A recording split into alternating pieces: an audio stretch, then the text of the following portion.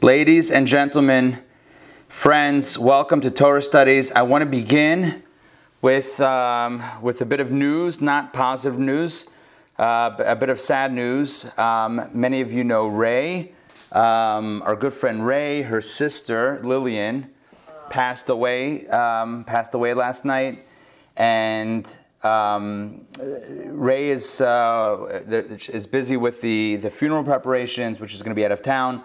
But I know that I'm sure she would appreciate messages of condolences and just letting her know that we're all, here with her. So if anybody wants to reach out to her and wants her information, you can reach out to me and I will share the information. I'd rather do that than just share kind of more publicly. So if you want to reach out, let me know and I can share that information. Leah Bas Chaya Rus. So, anyway, I wanted to share that information. Let's begin the class. So we're dedicating the class in her honor, in Lillian's honor, and in her memory, and in Ray's honor. She should have the strength to do everything that she needs to do. Okay, so let's begin the class. I'm going to mute everybody just to have a nice, clean background. Remember, you can always unmute yourself at any time to jump in with questions or comments. So today we speak about a mitzvah that comes up in this week's Torah portions, and I say that with an S at the end because it is indeed a double portion this week. If one portion is great, two portions are even better. And indeed, we have two Torah portions to study, Tazria and Metzora. And one of the main topics of these two Torah portions is on the reality, the biblical malady called sara'at, which is typically translated as leprosy, but which is not really leprosy. It's a spiritual skin ailment that was born of spiritual deficiencies, which does not exist nowadays. It only existed back the times of the temple. But tonight's class is not going to be on sara'at, on this skin condition, spiritual skin condition. Rather, tonight's class is going to focus on a mitzvah that we've spoken about before. The mitzvah of Brit Milah, circumcision. And the reason is because at the beginning of the two Torah portions, Tazria, it talks about the laws regarding the sacrifices that a woman brings in times of the temple, after she gives birth to a baby boy or a baby girl. So the Torah details that if a woman gives birth to a boy, then there's a certain protocol with a certain amount of time, after which there's certain sacrifices brought. If a woman gives birth to a girl, then there's another period of time followed by a set of sacrifices to thank God for the child, etc. But in the context of these laws, it mentions that if a boy is born, by the way, don't forget about circumcision. So I want to ask you a question. And I think the last circumcision that I attended was a virtual circumcision. Right, Amy? So that was about 4 months ago. So when it comes to circumcision, here's my question. Get ready to hit the unmute button, or if you're feeling confident, unmute already for the question I'm about to ask. All right? Question about circumcision. Is a Brit Milah done during the day, or is it done at night, or both? Buzz in for the answer, if you got it. That's an open question. Morning. Mm-hmm. All right. Is a circumcision allowed to be performed at night? What do you think? Yes, no, maybe? This is open to everybody. I'm going to say yes. Okay. I'm going to say no because they didn't have electricity and lights that night. Yeah, that would be awkward, right? You want the mohel to have full access to lighting. Good, very good point. Very good point. Okay. Very pragmatic doctor. He's like, wait, we're not messing around with this. That's from experience. Yes, especially in your specific area of medicine, I would imagine that you can weigh in on that. Question. If a Brit Milah is done at night, is it kosher or not? What do you think? Kosher or not? Circumcision done at night, yes, good or not good? You're probably not supposed to do it, but it's probably kosher. All right, so here's the deal. Listen, I'm just taking the temperature of the class. Halacha says, Jewish law says, that circumcision, a Brit Milah, is meant to be done during the day. Whoa, that was a little too loud.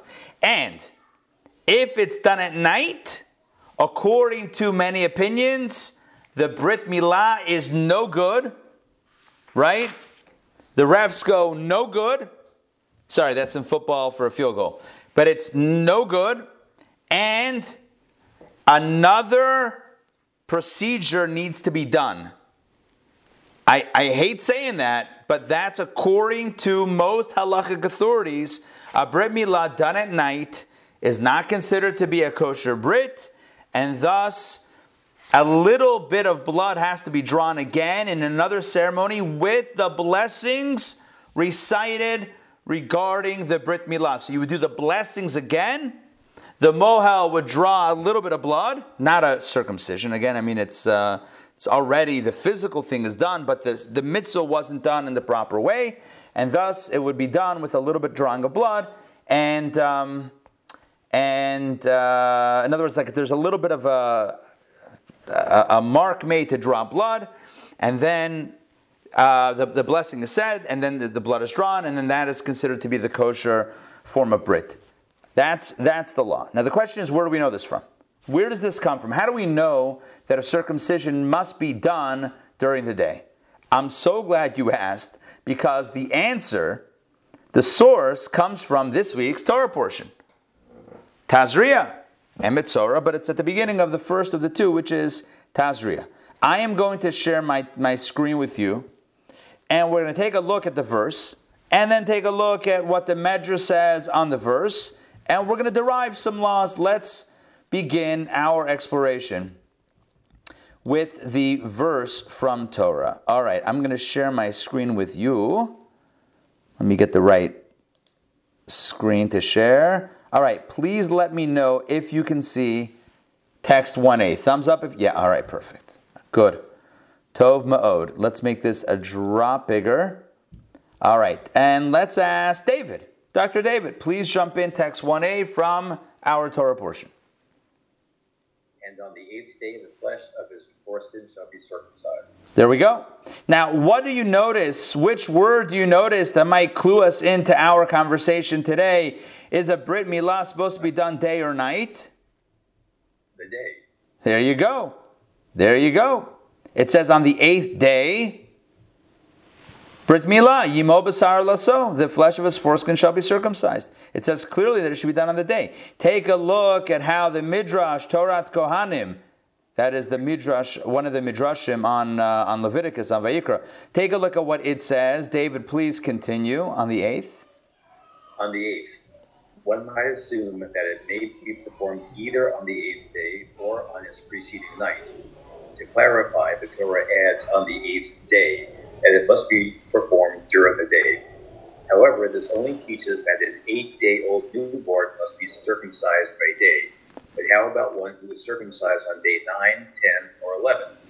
And where do we know that a delayed Brit may also not be performed at night? To resolve this, the Torah adds, and on the 8th day. So thank you. Let me just reiterate. I think this is clear, but let me just to make sure we all got it, I want to reiterate the limud, the learning, and the derivation that the Midrash, Torah Kohanim, expounds that David just read. So the Torah says Bashmini, on the 8th. In other words, the Brit Milah is done, Bashmini, on the 8th. So the Medrash says, in its back and forth way, you might have thought that it's supposed to be done on the 8th whether by day or on the night. The day begins at night, right? So it would mean, all right, just to make it simple. Let's say a baby is born on a Tuesday. Let's do a Wednesday, actually, because today is Wednesday. Let's say a baby is born on a Wednesday morning. So the 8th day is Wednesday, because you count that first day. So it's Wednesday, Thursday, Friday, Shabbat, Sunday, Monday, Tuesday. And the 8th day is, once again, Wednesday. Now, the Wednesday, that 8th day actually begins Tuesday evening at nightfall. Tuesday night is already halachically, from a Jewish perspective, the next day, it's already considered to be that next day, that 8th day. So the Midrash says, the Torah says it's supposed to be done on the 8th. You might have thought that it could be done whether the day or the night preceding.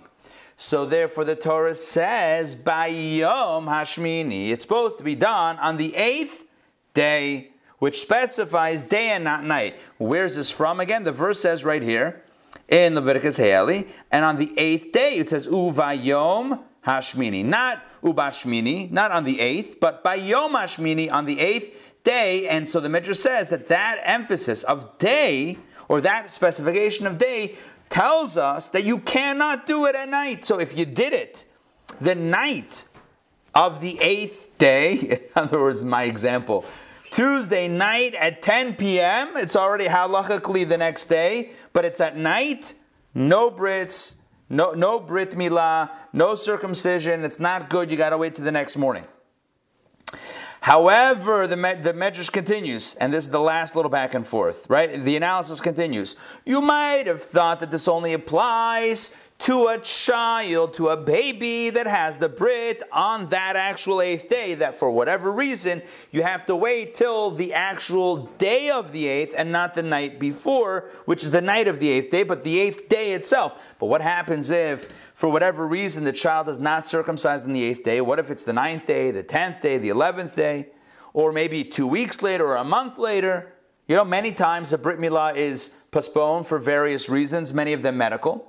So what happens if a Brit is postponed? You might have thought, well, if it's after the 8th day anyway, if it's after that whole segment, it's a month later. So maybe you could do it at night. So the Medrash says, no, that's why the Torah says, Ubayom Hashmini, and on the 8th day. What's the and? What's that extra letter Vav? Right? Again, looking at the verse, it says, Ubayom Hashmini. It doesn't say Bayom Hashmini. It doesn't say Bashmini the 8th. It doesn't just say Bayom Hashmini the 8th day. It says, Bayom Hashmini, and on the 8th day. What's the extra word and? And tells us that whether it's the 8th day, or whether it's the 28th day, or whether it's the 100th day, it always has to be done during the day and not at night. Right? That's what the Medrash says. To resolve this, the Torah adds, and on the 8th day, that extra letter Vav, teaches us that no matter when the Brit is done, it's always daytime and not at nighttime. And as the good doctor said, it's good making sure that you can see properly. That's maybe a pragmatic reason, but it seems like for some reason it is a daytime mitzvah and not a nighttime mitzvah. Okay? And as I said before, according to many halachic authorities, if it is done in the evening, it becomes problematic. And it has to be redone. I mean, not the whole thing, but at least some sort of symbolism has to be redone at some point during a daytime session. All right, I want to check in. So far, so good? Yes? Yes? Okay. Chazan, jump in. Don't forget to unmute.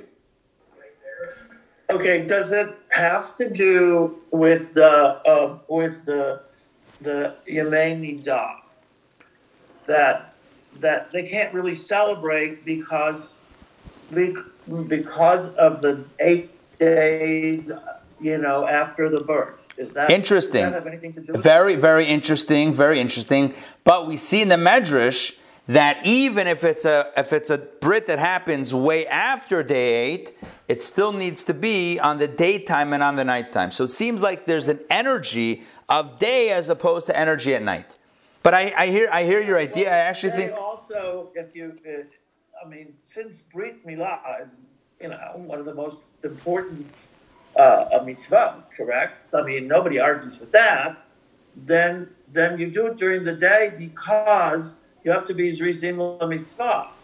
So you do it as early as possible to be Zariz. Oh, I like that. Okay. But one could argue, I agree. But I understand where you are. But one could argue that if you're really being Zriz in the mitzvah, if you're really practicing alacrity, so then you would do it the night before. In other words, like Shabbat, right? Shabbat begins Friday night. So instead of waiting till the morning, you can prav a Brit. You can celebrate the Brit. But they didn't have these in those days. Okay, good. So pragmatic considerations. Fine. But what we see here is the idea that the Brit Milah in halacha, in Jewish law, is a daytime observance, a daytime mitzvah, a daytime ritual, and it's not for the night. Now, this evokes a very strong question. And what's the question that it evokes? So the question is, when you look at the source of Brit Milah, it seems like one of the major sources in history was actually done at night. What am I talking about? Friends, we just came from the holiday of Passover, and as many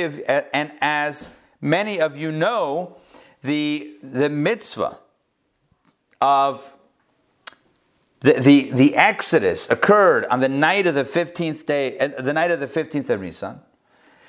It occurred at night, and it was on that night, and it might have been a dark and stormy night, or maybe it wasn't a dark and stormy night. I don't know. I wasn't there, but here's what I do know.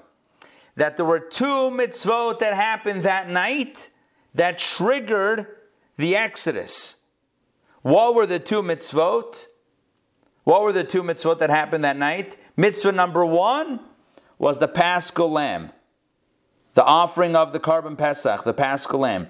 And mitzvah number two was, exactly, circumcision, was the Brit Milah. Right? It was the Brit Milah, the circumcision. It was the night of blood.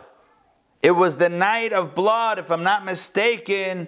The verse, and I know I'm not mistaken because we just celebrated Passover and the Haggadah is fresh in my mind. We even recite one of the blessings that is one of the verses that's recited at a Brit Milah that talks about the people wallowing in their blood. We read that at the Seder. We read that in commemoration of the Brit Milah that was done the night of the Exodus. I'm going to get to the sources just so you can see it inside. We'll study it together. You'll see it for yourself. But I first want to present it outside to tell you where we're going with this. On the night of the Exodus, the Jewish people did two mitzvot. They brought a Paschal lamb, and the men performed the mitzvah of Brit Milah. And that triggered, and both mitzvot were associated with blood. They painted the doorposts with blood, and then God passed over the homes, and then the Exodus happened. We've all seen the movie. Here's the point. That epic Brit Milah, that mass circumcision ritual that was done in Egypt that triggered the Exodus happened not by day, but by night. And where we're going with this is we're going to therefore form the question, a fundamental question. If we know that Brit Milah is a daytime mitzvah, then why in Egypt did they do it at night? And if in Egypt they did do it at night, so why is it for us a daytime mitzvah? Are you with me on the question? Yes? We know in halakha it's daytime mitzvah, so why then did they do it at night? Dr. D, go ahead. Don't forget to unmute. So I'm thinking that down the road, wasn't there also a commandment to recircumcise the males in the desert, or are those just the males who were born in the desert who had not been circumcised then? I believe, good question, I believe that it was those who were not circumcised or who were born afterwards that were meant to be circumcised. But it seems like it was a prerequisite, as we'll see in the sources in a moment, that it was a prerequisite to get out of Egypt. You had to have not a vaccine card, but you had to have a Brit card, or else you weren't getting out. But you'd think that after Sinai, they would know the commandment for Brit Milah on the 8th day. This is the first. My understanding is after Sinai. This is our Torah portion is the first time the mitzvah is stated after Sinai. In other words, as Maimonides writes, and we've mentioned this in other previous classes, the mitzvot that we do today is not because of the patriarchs, not because of Abraham, not because of Moses before Sinai, but every mitzvah that we do today is because of the post-Sinai commandment, which means that we do Brit Milah today because of the verse in our Torah portion that says, Ubayom Hashmini nimol basar lato. It says on the 8th day, circumcise the flesh of his foreskin. So that's why we do Brit Milah. And from there, our sages learn that it's a daytime, not a nighttime. Our question is simply this, right? If the energy of Brit Milah is connected with a daytime ritual, if that's the whole energy, so why then to do it at night? Even if it was before Sinai, whatever, might say, okay, it's different, it wasn't the same commandment, it was pre-Sinai, this is post-Sinai, sure. But why go the opposite way? Why? I mean, just to be different? Like, why was that a nighttime thing? So before we answer it, let's actually establish that indeed that was the case. And I'm going to present you, I can almost guarantee, I can't, listen, nothing is a guarantee. I can almost guarantee you that you've never heard of this teaching before, what I'm about to share with you. How do I know this? I was also surprised. Take a look at the following text, which I love. And it may seem bizarre at first. Work with me. It's really, really mind-blowing. All right, I'm going to share my screen with you. Stay tuned for the share. The share has happened. Text 2a. Let's ask Adina Malka. Please read this one. Text 2a. Take a look at the source. Midrash Shemot Rabbah. It's the Exodus Midrash. Please, Adina Malka, take it away, the Holy One. The Holy One, blessed be He, wished to redeem the Israelites, but they lacked merit. What did God do? He called to Moses and said to him, "Go circumcise them." Still, many would not commit to undergo the circumcision. To motivate them, God instructed them to prepare the paschal offering. When Moses prepared the offering, God decreed upon the four winds of the world, and they blew into the Garden of Eden. At his behest, those winds imbued the aromas of Eden into the smell of Moses' offering.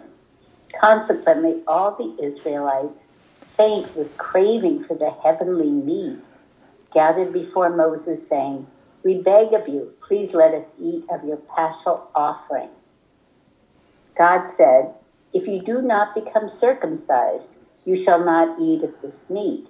As the verse relates, God said to Moses and Aaron, "This is the decree of the paschal offering. No one uncircumcised may eat from it."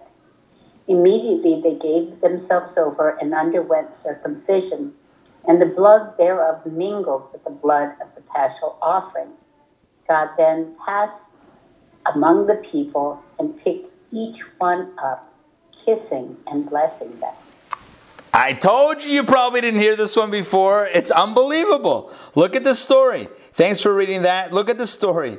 It says basically God wanted to redeem the Jewish people, but they were bereft of mitzvot. They had languished for 200 plus years in Egypt, slavery, idolatry even. They needed some merits. So he gave them the mitzvah of Brit, circumcision. But many of them did not want to do it. So God said to Moses, prepare the Karban Pesach, the paschal lamb, the paschal offering, and then Moses brings it. God causes this heavenly divine aroma to fill and to carry with the offering, the paschal lamb, and it smelled heavenly, and the people wanted it. They craved the food. They said, Moses, give us some food. We beg of you, please let us eat of this offering. And Moses says, you want it? You got to have a Brit Milah, you got to have a circumcision. Immediately, they said, no problem, that's it. What's the moral of the story? The key to a Jew's heart / whatever is through the stomach, right? The key to a mitzvah is feeding the people. God says, you want the barbecue? You want the roasted meat? No problem, but you're going to need to do the mitzvah, at which point they said, no problem. The Brit is on. It's happening. They did the circumcision that night. They ate of the Paschal offering. The blood's mixed together. And then the rest is history. Before we get to questions, let me just share a related midrash of Shir Shirim Rabbah, text 2b. Adina Malka, if you don't mind reading one more. This is pretty much the same idea, just from a different source with different words, but the same concept. The Israelites said, "Moses, our teacher, give us something we can eat." He answered them, "God said to me as a rule, no uncircumcised male may eat of the paschal offerings." Immediately, every one of the Israelites placed his sword upon his thigh and circumcised himself. Yeah, listen, it's a little bit dramatic there at the end with the description of how it was done. But it's a similar teaching, right? The people said to Moses, we want to eat this lamb, we want to eat this roasted offering. And Moses said to them, here's the rule, no uncircumcised male may eat of the offering. So, Brit or bust. So what they do, that's it. They placed their sword upon their thigh, and that's a euphemism for saying they went ahead, and that's it. They did the Brit, they circumcised, each one circumcised himself. So what's the moral of the story? The moral of the story is that God wanted the people to have the mitzvah of Brit. God caused the aroma of the Paschal lamb to be heavenly and divine. The people wanted it. Moses says, this is what you need to do, and they did it. But here's my point. When did it happen? At night. Because that's when they brought the Paschal lamb. That's when they roasted it. That's when Moses was eating it. You can only eat it at night. So if they wanted to eat it, it means it was at night, which means when did they do the mitzvah at night? And so my question is, why at night? It's actually not my question. It's the Rebbe's question. The Rebbe asked this question, why, if the mitzvah of Brit Milah is a daytime mitzvah, as it is today, so why then was it done at night? Now, I get it. You can say, whoa, slow down. They weren't doing it because of the post-Sinai mitzvah. They didn't have the same rules and regulations that we have. And that's true. 100% true. So on a technicality, there's no question. Yeah, but my question is not about the law, but about the spirit. If the energy of Brit Milah is a daytime mitzvah energy, so then why, when they did it in Egypt prior to the Exodus, why did it assume a nighttime energy form? Question makes sense? Yes? Okay. Take a look at how the Rebbe formulates the question. Again, it's not a question from a halachic perspective, because legally there's no question. We do the mitzvah because of the post-Sinai commandment. They were doing it pre-Sinai ritual, get out of jail card, do the circumcision first. But fine, God could have done that during the day. God could have told them during the day, go ahead with it. So why was it specifically left to the night? That's the question that the Rebbe asks, and that's the question that we are going to ask right now as I share my screen. Here we go. This is the Rebbe's question, and we have here Dr. Maxey. Please read text number 3, where the Rebbe asks for clarification. The story needs clarification. Granted, inasmuch as this was before Matan Torah, the Jews were still allowed to circumcise at night, as it wasn't yet prohibited. But on a deeper level, why would God specifically orchestrate the event to take place at night? The Midrash describes many uncircumcised Jews being miraculously compelled to perform the Brit by, quote, God decreeing upon the four winds of the world, end quote, causing an irresistible fragrance to be exuded from Moses' Paschal lamb. Why then couldn't the same or a similar miracle have been orchestrated by God so that the Jews would be told no one uncircumcised may eat from it and perform the mitzvah properly during the day? Thank you. Such a simple, once the Rebbe asks it, it's like, yeah, that's a really good question. If God is miraculously compelling or enticing the people to the mitzvah, to do the mitzvah, so why does he do it at night? which is the way we have it today is the wrong time for the mitzvah. It's the wrong energy. It's the wrong time for the mitzvah. Why not do it at night? Why not do it during the day when it's the right time for the mitzvah? That's the core question that we're asking now. Is the mitzvah a day energy? And if it is a day energy, so then why is it done at night in Egypt? And if you're going to tell me, well, that's when it happened to work out. No Baba Mises that happened to work out. God made a miracle. If God made the miracle, God chose when to make the miracle. So if God is choosing when to make the miracle, so why doesn't God choose the right time? Now, who are we to tell God what the right time is? But it seems like God wants it to be done during the day. So why then did he want it to be done at night? What is going on? Now, before we answer this question, I need to bring out the point that there are commentaries that actually ask the question, how could they have done it during the night when that's a violation of the mitzvah? Now, I'm gonna read text 4 right here. I'm going to read this one. And again, this is not the Rebbe. This is Rabbi Shmuel Yafi Ashkenazi, who lived in the 1500s. Look at what he writes. He poses the question in a different way. But as we'll see, the question is not really a question. The Rebbe's question is the one that we're going to have to grapple with because we have answers for this question, for these questions. Take a look at his questions. They immediately circumcised themselves at night upon smelling the Paschal lamb and being told that the only way to get it is by circumcision. So they went ahead and did it. So Rabbi Shmuel Yafi Ashkenazi asks, 1 second, wasn't it forbidden to perform a brit at night?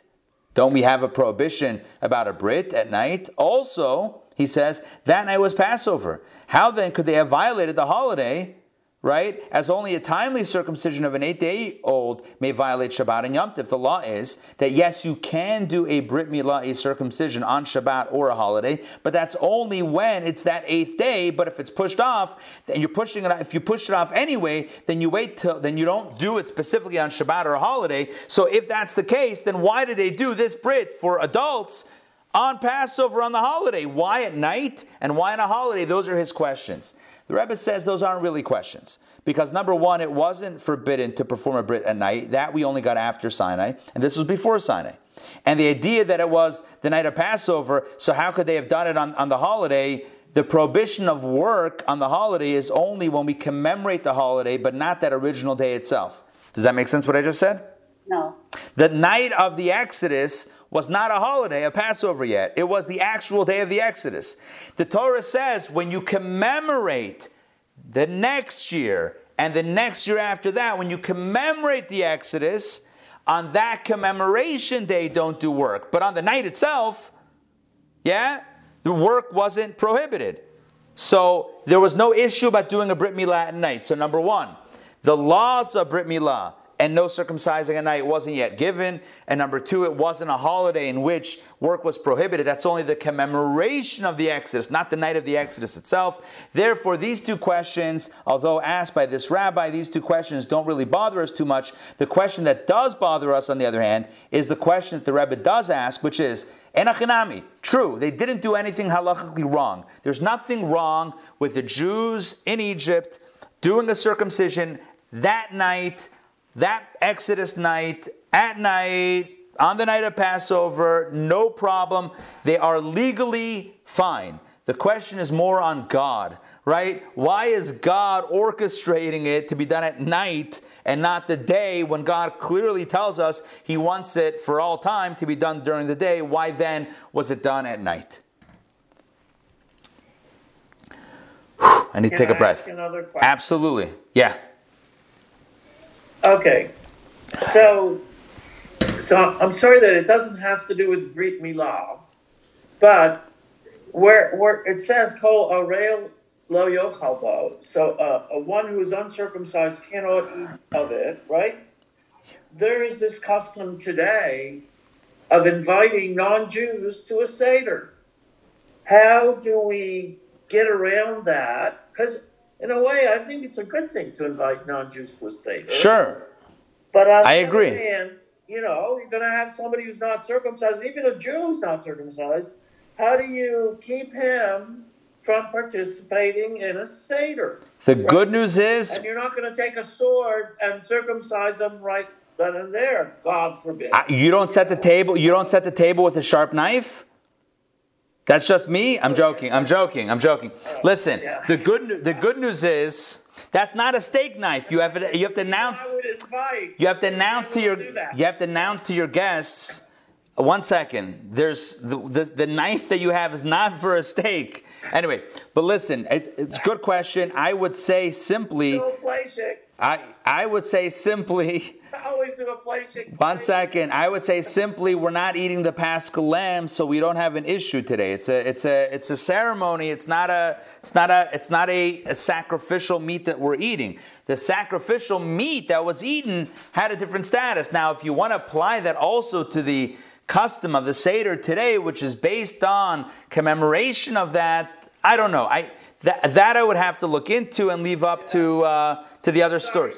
No, it's all good. I like to be kept on my toes, but I don't see an issue anyway. But as I said, if you want to be sure, then always keep a sharp blade handy. Now back to our story. So the question on the table is, why at night? On the Exodus, why do they do it then at night if it's a daytime energy? And here's the big idea. And what we're going to do right now is strip the notion of day and night away from a time-based understanding and speak about it more euphemistically, more conceptually. Day represents the good times. And night represents the challenging times, right? It was a dark and stormy night. Night represents challenge. Day represents good times. Again, your mileage may vary day and night technically, but euphemistically, this is what it connotes. And here's the big idea, and we're going to expand on this. I want to drop the kernel of the idea, and then we're going to elaborate. Brit Milah, circumcision, the mitzvah, has been done historically both during the day times of history as well as the night times of history. We as a people have performed the mitzvah, whether it be in good times, i.e. in times of peace and security and serenity and prosperity. We've also done the mitzvah of circumcision in the most difficult times, the times of persecution, times of danger, times of even decrees specifically targeting circumcision. And to illustrate this, I have to share with you a beautiful story. This is a story that I remember hearing as a child, or I don't know, but as a younger person, and I want to share it with you. It's really powerful. And it's in the text. By the way, if you're wondering, if you're thinking to yourself, man, I would love a Torah studies book so that I could read these texts anytime, even after the class, go on Amazon and order the book, and you can get it to your house, 2nd-day shipping, Prime, free shipping if you have Prime, Gesundheit Hate, if you want it. If not, then you have to wait till I put it up, which is going to be right now. Here we go. That was just, again, if you want to get it, it's available. If you need the link, I'll share the link. It's in the weekly email. Otherwise, let me know and I can share it with you. Let's do this. Here's the story. Beautiful story, but sit back, relax. It's a bit of a story, so take a deep breath, grab a beverage. Here we go. Our sages taught, once the Romans forbade the circumcision of Jewish boys. And it was at that time that Rabbeinu HaKadosh, Rabbi Yehuda Hanasi, Rabbeinu HaKadosh, the one who compiled the Mishnah, right? It was when he was born. So he was born, Rabbi Yehuda, the author of the Mishnah, was born at a time when circumcision was forbidden. His father, who was the great leader, Rabbi Shimon ben Gamliel, said, God commanded us to perform the Brit, and these evildoers decree that we may not. How can we put off God's decree and carry out the whims of some evil man? And like that, he defiantly performed the circumcision on his son. Well, before long, the Romans found out. And Rabbi Shimon was ordered to appear before the Roman governor of his town. Let me explain. When Rome controlled a country, they put in their representatives in the towns to make sure that everything was kosher according to the Romans, right? So when the Romans found out, they sent the rabbi, they brought him in for questioning to the Roman governor of the town, not the emperor, but the Roman governor of his town. Why did you violate the emperor's edict? Asked the frustrated governor. Rabbi Gamliel replied simply, this is what God commanded. Listen, said the governor, I have much respect for you as you are your people's leader, but inasmuch as your act directly violates an imperial edict, I cannot let this pass. Do as you please, was the rabbi's response. What do you want to do? What do you want me to do? Here's what the governor said. I've decided to send you, your wife, and your circumcised child to the emperor. He, replied the Roman, he will decide what to do to you. Rabbi Shimon and his wife set out on a long journey to the imperial court. In other words, they went to Rome. I believe they went to headquarters. After traveling for a whole day, they arrived at a hotel owned by Severus, the father of Antoninus, who had also just been born. This was a Roman family. Okay? Rabbi Shimon's wife and the non-Jewish hostess soon began talking. What brings you here? The hostess asked. The rabbi's wife told her the truth. I just circumcised my son, and now I, my husband, and my newborn are being sent to Rome, where we will likely be killed. Upon hearing this, the horrified hostess immediately offered to exchange her son, Antoninus, for Rabbi Shimon's baby, Yehuda. In other words, switch the babies for the meeting in Rome. Are you with me on this? If you don't get it yet, stay with me.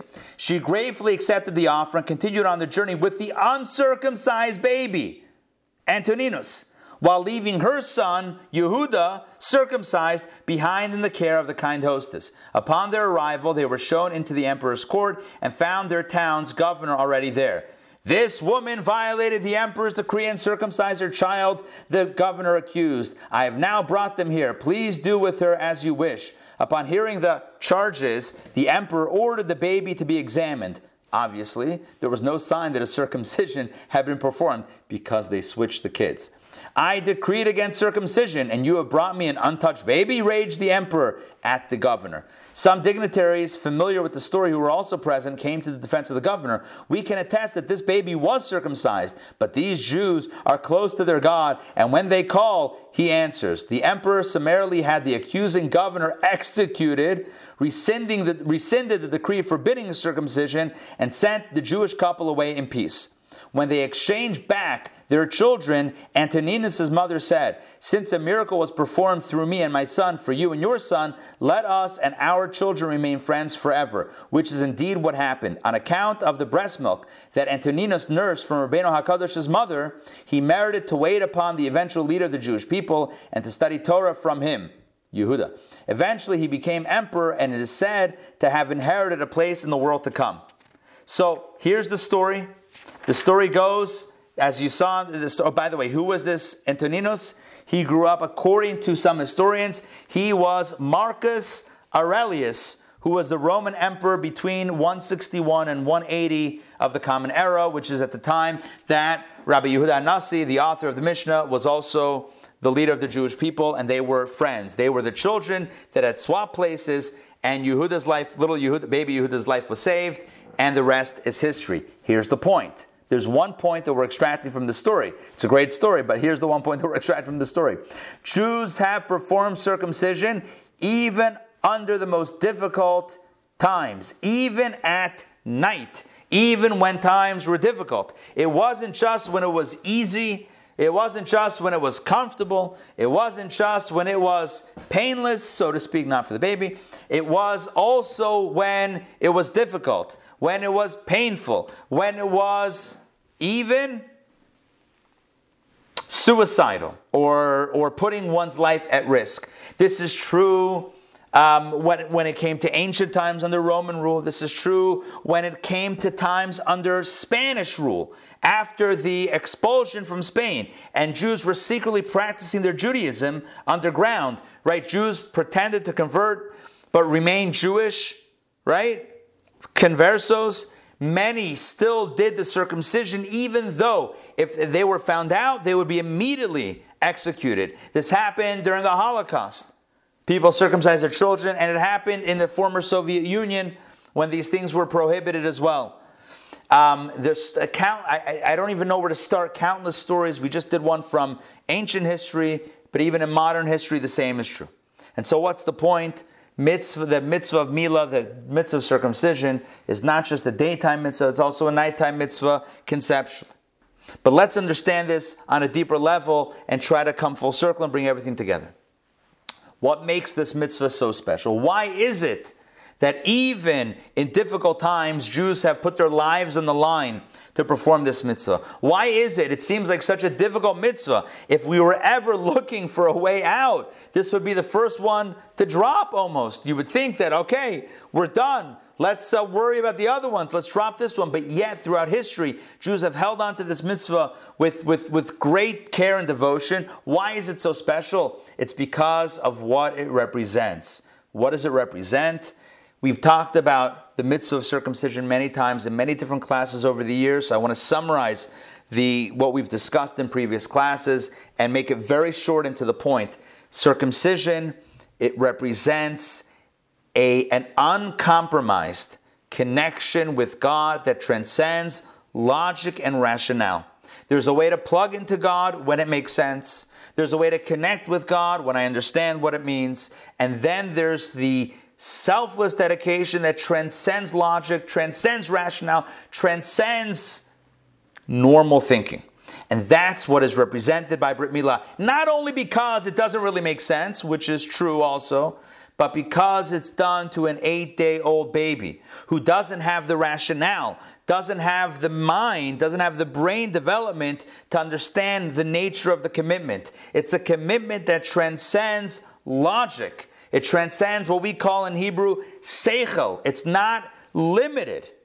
It's not limited to the mind, to an intellectual framework. It's a connection to God that is unlimited, that is boundless. It's not rational, it's super rational. This is why women have the status of nolad mohol, of being born circumcised. Because although for boys there needs to be a step taken to almost introduce this type of boundless commitment, the nature of women, again, by and large, is more spiritual innately. And thus, there doesn't need to be another step to introduce this dedication. That level of commitment innately is already there. A woman is considered not to not need a circumcision, but to already have a circumcision. There's a difference. There's one thing to say that a woman doesn't need a circumcision. But that's not what halacha says. Halacha says that a woman is considered to have a circumcision already from birth, which is why we name a girl at the first opportunity, the first Torah reading. You don't have to wait 8 days for the circumcision to grant the naming and to grant the soul's name for the soul. You do it right away because there's nothing missing. There's no other step missing for that full spiritual power. I hope what I'm saying makes sense, even though I'm doing it very quickly, right? And this is why we find historically that the women in ancient times never fell into the same mistakes that the men did. There were men that didn't believe in the Exodus. There were men that it would happen.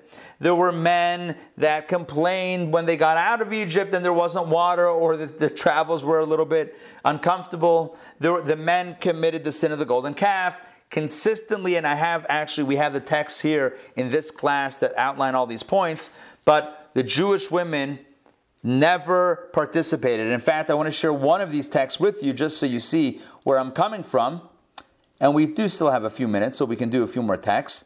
Take a look at this one about the golden calf. Text number 7 from the Midrash Tanchuma. Take a look at this one. When collecting gold for the golden calf, yeah, remember that one? Remember that campaign? The men first approached the women, asking for their jewelry. the women stood up to them and said, "Never will we forsake our God, who has just performed for us such miracles and might. God forbid that we should fashion an idol." That's what the women said to the men. Are you meshuggah? Are you kidding me? Are you out of your minds? Are you gone bananas? God just took us out from Egypt. We're going to make a golden calf? Get out of here. When the men saw that the women refused to take part, they stripped themselves of the golden earrings that were on their ears. It does not say on their wives' ears, but rather on their ears. They took off their own jewelry, and that's what they melted down for the golden calf. The point being that the women never participated. The point being that circumcision represents an action that declares an unyielding, maybe that's not the right word, an unlimited dedication and commitment to God. A commitment to God that transcends logic, rationale, understanding, limitations of logic. It transcends all of it. This is why that first circumcision, or that Exodus circumcision, happened specifically at night, because it was the height of Egyptian exile. It was the height of the impurity of Egypt. The evil of Egypt was at its most intense. In fact, in Kabbalah it says that the Jews had sunken into the 49th state of impurity. It says there are 50 stages of impurity, of negativity. And the Jews had fallen down to number 49. Had they gone down one more level, they would have been irredeemable. But on this night, they wouldn't sink any lower. They would jump up. Pesach, they would jump over. They would jump out of their spiritual quicksand, of their quagmire. They would jump out of their spiritual negativity and leap to a place of purity. And that happens with the circumcision, which is a leap of faith. To an 8-day, well, they were adults, most were adults then, but it represents this idea of something that transcends seichel, transcends rationale. It's a jump that is illogical, but super logical, beyond logic. That's why it was done at night. Because on that night, the goal was to transform the night into day, the darkness into light. It was about accessing a space within oneself, a connection with God that transcends the distinctions between day and night. So yes, typically a circumcision is meant to happen during the day, but at that night of the Exodus, they jumped with such intensity that the night shone like day. The night was shining like the daytime sky.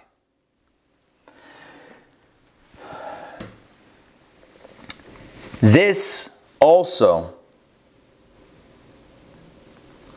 helps us understand the modern connection and our modern day insight that we can take from this story. Yes, Brit Milah is a mitzvah that happens during the day nowadays. Because now post-Sinai, we exist on a different dimension where the night can never get as dark as it was. And therefore it's symbolized by the day, which means that we're always on some level in the space of connection. But in the times of the Exodus, it was really dark. And the Brit Milah, the mitzvah, had to counteract even that severe darkness, the 49th level of impurity. But here's the message for us and for all time. Even when we do the Brit Milah during the day. The message is, and this is connected with today's energy based on the birthday of the 5th Chabad Rabbi, which we'll speak about in just a moment. The message is that when we find ourselves, even today, in a negative place, in our own form of Egypt, not like that Egypt, not as bad, but in our own mini form of Egypt. And we might think to ourselves, what can I do to get out?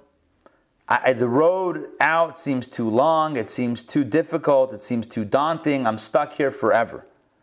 The Torah comes along and tells us, just do one mitzvah.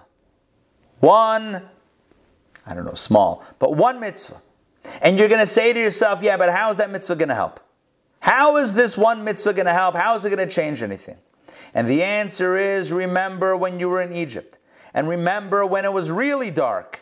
Remember when you were stuck in the 49th level of impurity. And remember how one mitzvah or two, one or two mitzvot, the Paschal Lamb, one mitzvah was able to be the springboard for utter transformation. And logically, it doesn't make sense how one mitzvah can change the reality. But so it was then, and so it is today.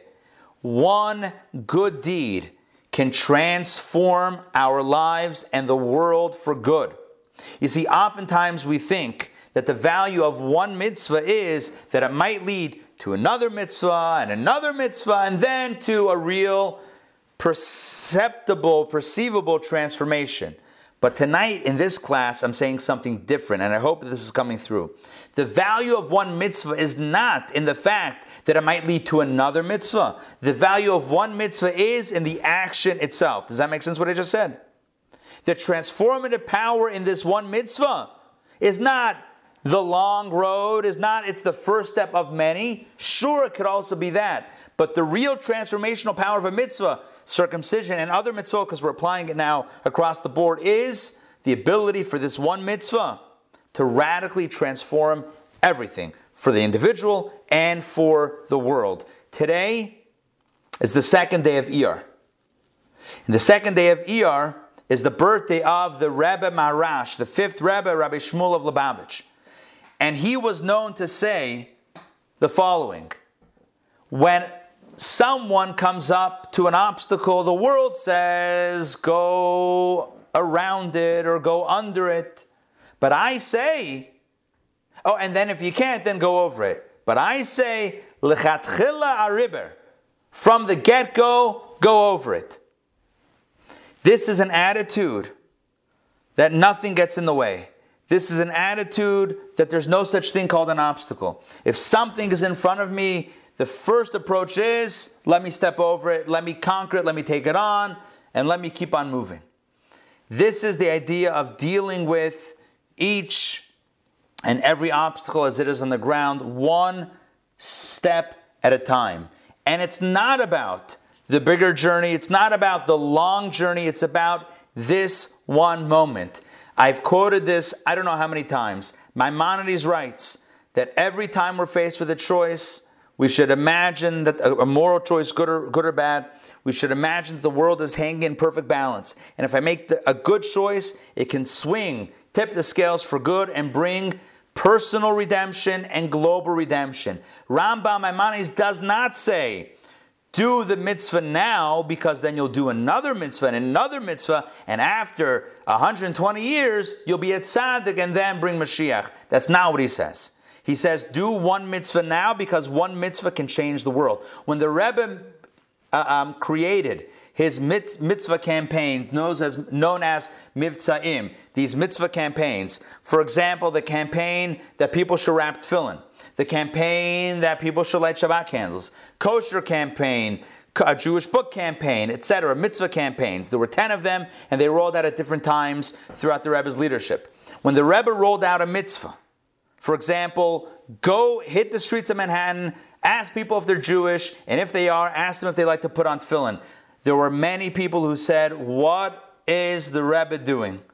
With all due respect, what is the Rebbe doing? How can you pull someone off the street who's coming from who knows where, going to who knows where, doesn't know what tefillin is, and ask them to put on tefillin? What's the point? And so many paused and said, you know what? Well, maybe it is good. Because if they get a taste of tefillin, so then maybe they're going to put it on again, and eventually they're going to be regular wrappers of tefillin. And although that's true, that's not what the Rebbe said. The Rebbe said, you know what the value of putting on tefillin today is? That you put on tefillin today. This one mitzvah is in itself transformative, not because it's going to lead to another mitzvah, that would also be good, but because this action is infinitely valuable. In the book of Tanya, the Alter Rebbe writes that every mitzvah creates an eternal connection that can never be broken. This is a moment in eternity, and it's created right now. So let's be inspired by the mitzvah of circumcision. that was done in the times of Egypt and at the night of the Exodus was done at night, to signify that a mitzvah has the power to transform night into day, exile into redemption, Egypt into free Egypt. Free Egypt. Yeah. It has one mitzvah has the power to radically change everything. Whether it was Bayam Mahem in those days, or Bisman Hazeh, or in these days. One mitzvah can change the world. Let us all be inspired to do one more mitzvah. Not because of any grand calculation of taking over the world with many more mitzvot, but just because that one mitzvah can make all the difference in the world. Let us tonight or tomorrow, the next moment, the next opportunity we have to do a mitzvah, we take it, and may that one mitzvah indeed bring about Mashiach. And when Mashiach comes, then we can all be at this course to really understand what's happening. And if, God forbid, Mashiach is not here by next week, then we will learn about what is happening imminently, the Jewish belief in Mashiach. Thank you very much for joining me tonight. I hope you enjoyed tonight's lesson. I hope it resonated with you. The power of now. If you want to couch it in psychological terms, it's the power of now and being present and utilizing the moment that is in front of us to infuse it with meaning and positivity and divine connection and the taste of eternality. May we all be inspired, and may we all be blessed. May we all experience the light that's born of darkness and goodness and blessing in our lives. And let us say, Amen. Thank you for joining. I'm open to any questions or comments. But again, I want to really plug this course because this is unlike any course we've taught. Also, I've authored a lesson in this course for the entire JLI, and tens of thousands of students around the world will be learning a lesson that I wrote from beginning to end. I conceived of and wrote. It's not about me, although it is partially about me. And thus, I invite you all to take this course. And then here's the challenge. It's called the Rabbi Ari Challenge. Can you identify which lesson I wrote? And if you can, you'll receive the special prize of knowing that you got it right. So that's going to happen in this course. The Pittsburgh Steelers reference. It's the one that has, yes, that's the one that's written in black and gold on the in the student book. Yeah, so you have to guess which lesson it is. Rabbi, I want to support everything you said tonight, which is so that usually I'm a misnuggage, and I call you out a lot, but I want to say something about miracles, which the Rebbe, who to me was the most likely, from the little that I know, I think the greatest Jewish mind of the 20th century, and the most understanding, with his incredible knowledge. But I want to tell you a story about a miracle, because you talked about miracles today, and about bris, and it's really not about me; it's about a miracle, but it happened to me. So when I was 3.5 years old, we lived with my grandparents in Tel Aviv. My grandfather was a tailor, and he went to this little shul, and the rabbi was an amazing scholar. His name was Rabbi Frankel. He later became the chief rabbi of Tel Aviv. And every year, the big celebration was Simchat Torah. Moshe Dayan used to be the big star that came and we used to watch it from, across the street from my grandfather's terrace. But at my brother's bris, and he is 3.5 years younger than I am, I was watching from the shul, because the bris was in the shul, across the street. It was morning time, of course. And my mother's best friend, who survived the Holocaust with my mother, was walking from the bus stop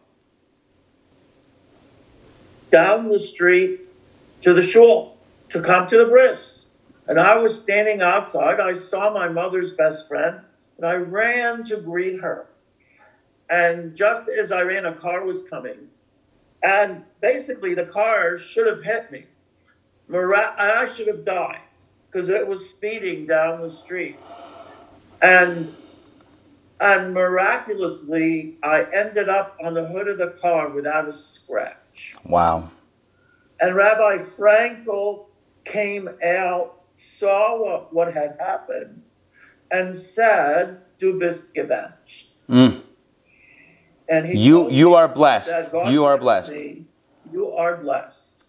And basically, at that moment, said to me, "You are meant for something special." Wow. Beautiful. And that's why I did what I did in my life. So thank you for sharing that. That's beautiful. Amazing what miracles can happen. Beautiful. I just want everybody to know that, because amazing. I don't want to make it about me. I want to make it about that God does cause miracles to happen. Nice. Thank you for sharing that story. And it's okay if it's also a little bit about you. It's okay. We don't mind either. It's okay if it's about... Anyway, Chazan Ben, Chazan L'chaim, you should have indeed blessings and life and many opportunities to inspire your fellow Jews and fellow human beings to good things and to only good things, and when we celebrate many happy occasions together. I want to bench all of you as well. Bless all of you as well, that all of us should be healthy and all of us should be blessed with happiness, menuchat hanefesh, menuchat hadat, a peace of spirit, and a peace and serenity as well. And we should be able to face all of our challenges. We shouldn't have challenges. If we have challenges, we should face it with equanimity, with a calm and a security and a belief that if we do what we need to do, the rest will follow. And with that, we'll conclude tonight's class. It's great to see you all. Don't forget, this Friday night, for those that are yet maybe still not signed on for it, really now is the Ne'ilah, the closing time for it. Now is the time to act if you want to join in. We have our Shabbat dinner. It's going to be beautiful and deluxe and amazing food this Friday night in a safe outdoor environment with precautions taken to make sure that everything is kosher on many different levels. That's Friday night, 7:30. Join us. If you're not yet signed up and you want to, please let me know right away. We'll get you onto the list. I know the people who know the people. So that's Friday night. Next week again, this can happen.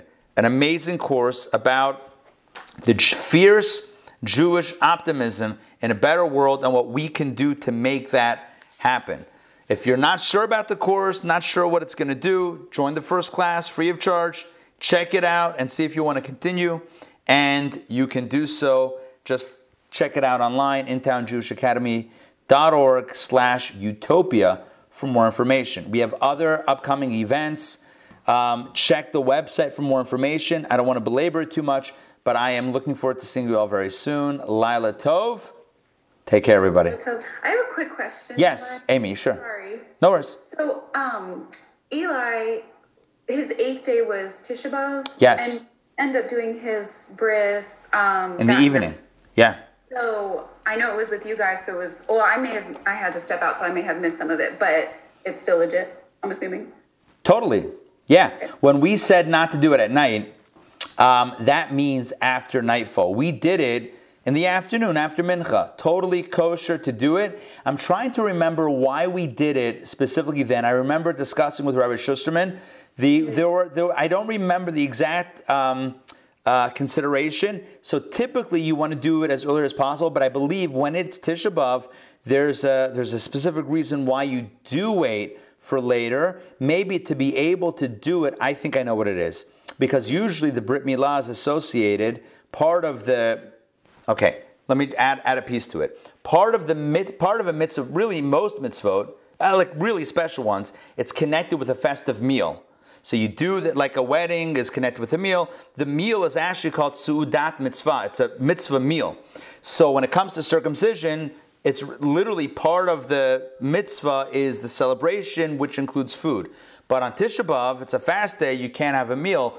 Therefore, you do it close to the evening, close to nightfall, where you could do the mitzvah, and then in a short amount of time, celebrate with the break fast and have a bit of a meal then. If you did in the morning, it would be like 12 hours between the mitzvah and the celebration meal, if that makes sense. So it's done toward the evening, but it was not done after nightfall. After nightfall would mean, after the holiday concluded. And it was, if I recall correctly, it was done between Mincha and Ma'ariv. It was done between the two services. Gotcha. Yeah. Rabbi, can I ask you a question about Rabbi Sure. Ashkenazi? Yes. He was the one that the Rebbe said they were not relevant. Both the Yes. points were not relevant. Yes. So I assume he wasn't Sephardic, right? I don't know. By his name, I would guess no. So Yeah. I thought of those two objections immediately as well, that the Rebbe thought of. So if it was obvious to me, I'm thinking it's obvious to every great minor and lesser rabbi. And I'm just wondering why. How did he ask it? Yeah. So I didn't do him justice because I should have. There's a bit of a back and forth over there. Yeah. There are some opinions that say that the prohibition against work also was in effect that first Passover as well. It's not just on the anniversary of, which is what most opinions believe. Some in the minority believe that even that night or that first day of the Exodus or that night of the Exodus, there was also a prohibition of work, which then would beg the question, how can you do the Brit Milah? Which, by the way, is answered in the text that said that they took swords on their thighs. Because malacha, work on holiday and Shabbat, is only prohibited when you do it the normative way. But when you do it in an unusual way, with an unusual tool, then it might not be as prohibited. So thus, there are commentators that say that it was prohibited on the holiday. So how do you address the question, how do they do the circumcision when it wasn't the 8th day, it was pushed off, and they still did it? Because they used swords, which is not the normal tool for it, etc. Anyway, I was concerned that I dismissed it too easily. So asked your question, which is, well, then what was he thinking? He seems to be a rabbi that, was a smart guy. So how did he not see those answers? It's a little bit more nuanced than I should have presented, but I don't want to get too bogged down in that part of it. But Good question. Rabbi Sollish? Yes, Sarah. I'm confused about something like, did all the Jews have to be circumcised because the Levium were never enslaved, correct? And they were learning Torah? Correct. And teaching it to the Jewish people. So I'm assuming that they were circumcised at the right time. I would imagine that they had kept the commandments, that they were circumcised, yeah.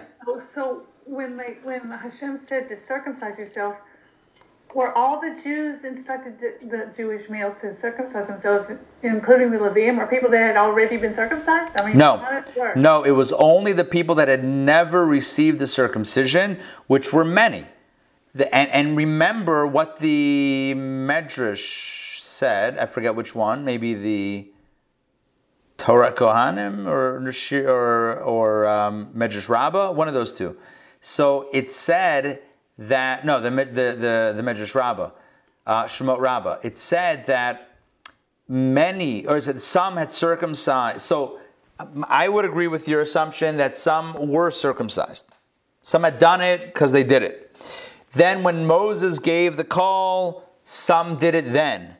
Those that still didn't do it, right?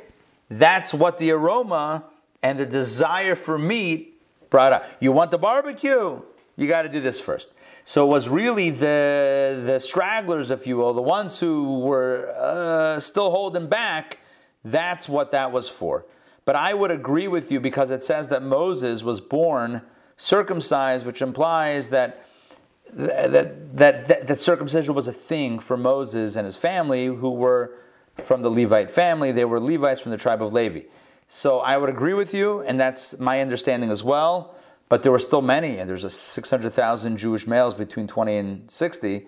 Still a bunch of Jews that needed circumcision. Remember, many of the Jews were almost indistinguishable from Egyptians at that time. That's what it says, that they served idols and they were involved in all sorts of things. That's the reality. Now, I know it says that the Jews kept their dress and their names and their language, but there were many other ways in which they emulated the Egyptians, including, apparently, not being circumcised. So this was a big mitzvah, and that was a reason for that. And the 80% of the Jews that never came out, they were not doing any of this, right? They were not sacrificing, they were not circumcising, they were ignoring all They weren't interested. Now, the Rebbe has a comment about this, and I'm trying to remember what it was. I think we even did it in a class a few years ago that moved the percentage a little bit, or maybe even a lot. But typically it's understood that only 20%, 1 out of 5, left Egypt. 4/5 ended up not of the Jews didn't leave because they didn't believe, they didn't want, or whatever it is. But I do believe the Rebbe has a bit of a different understanding of that, which is revolutionary, which I wish I remembered, but it's not fresh in my mind. So I can only tell you that I think I remember something, but I can't remember exactly what it is. Anyway, till next time. All right, good to see everybody. I want to wish you all well, lots of blessings, and remember, one small action indeed changes the world. All right, take care, everybody. Bye. Have a good night.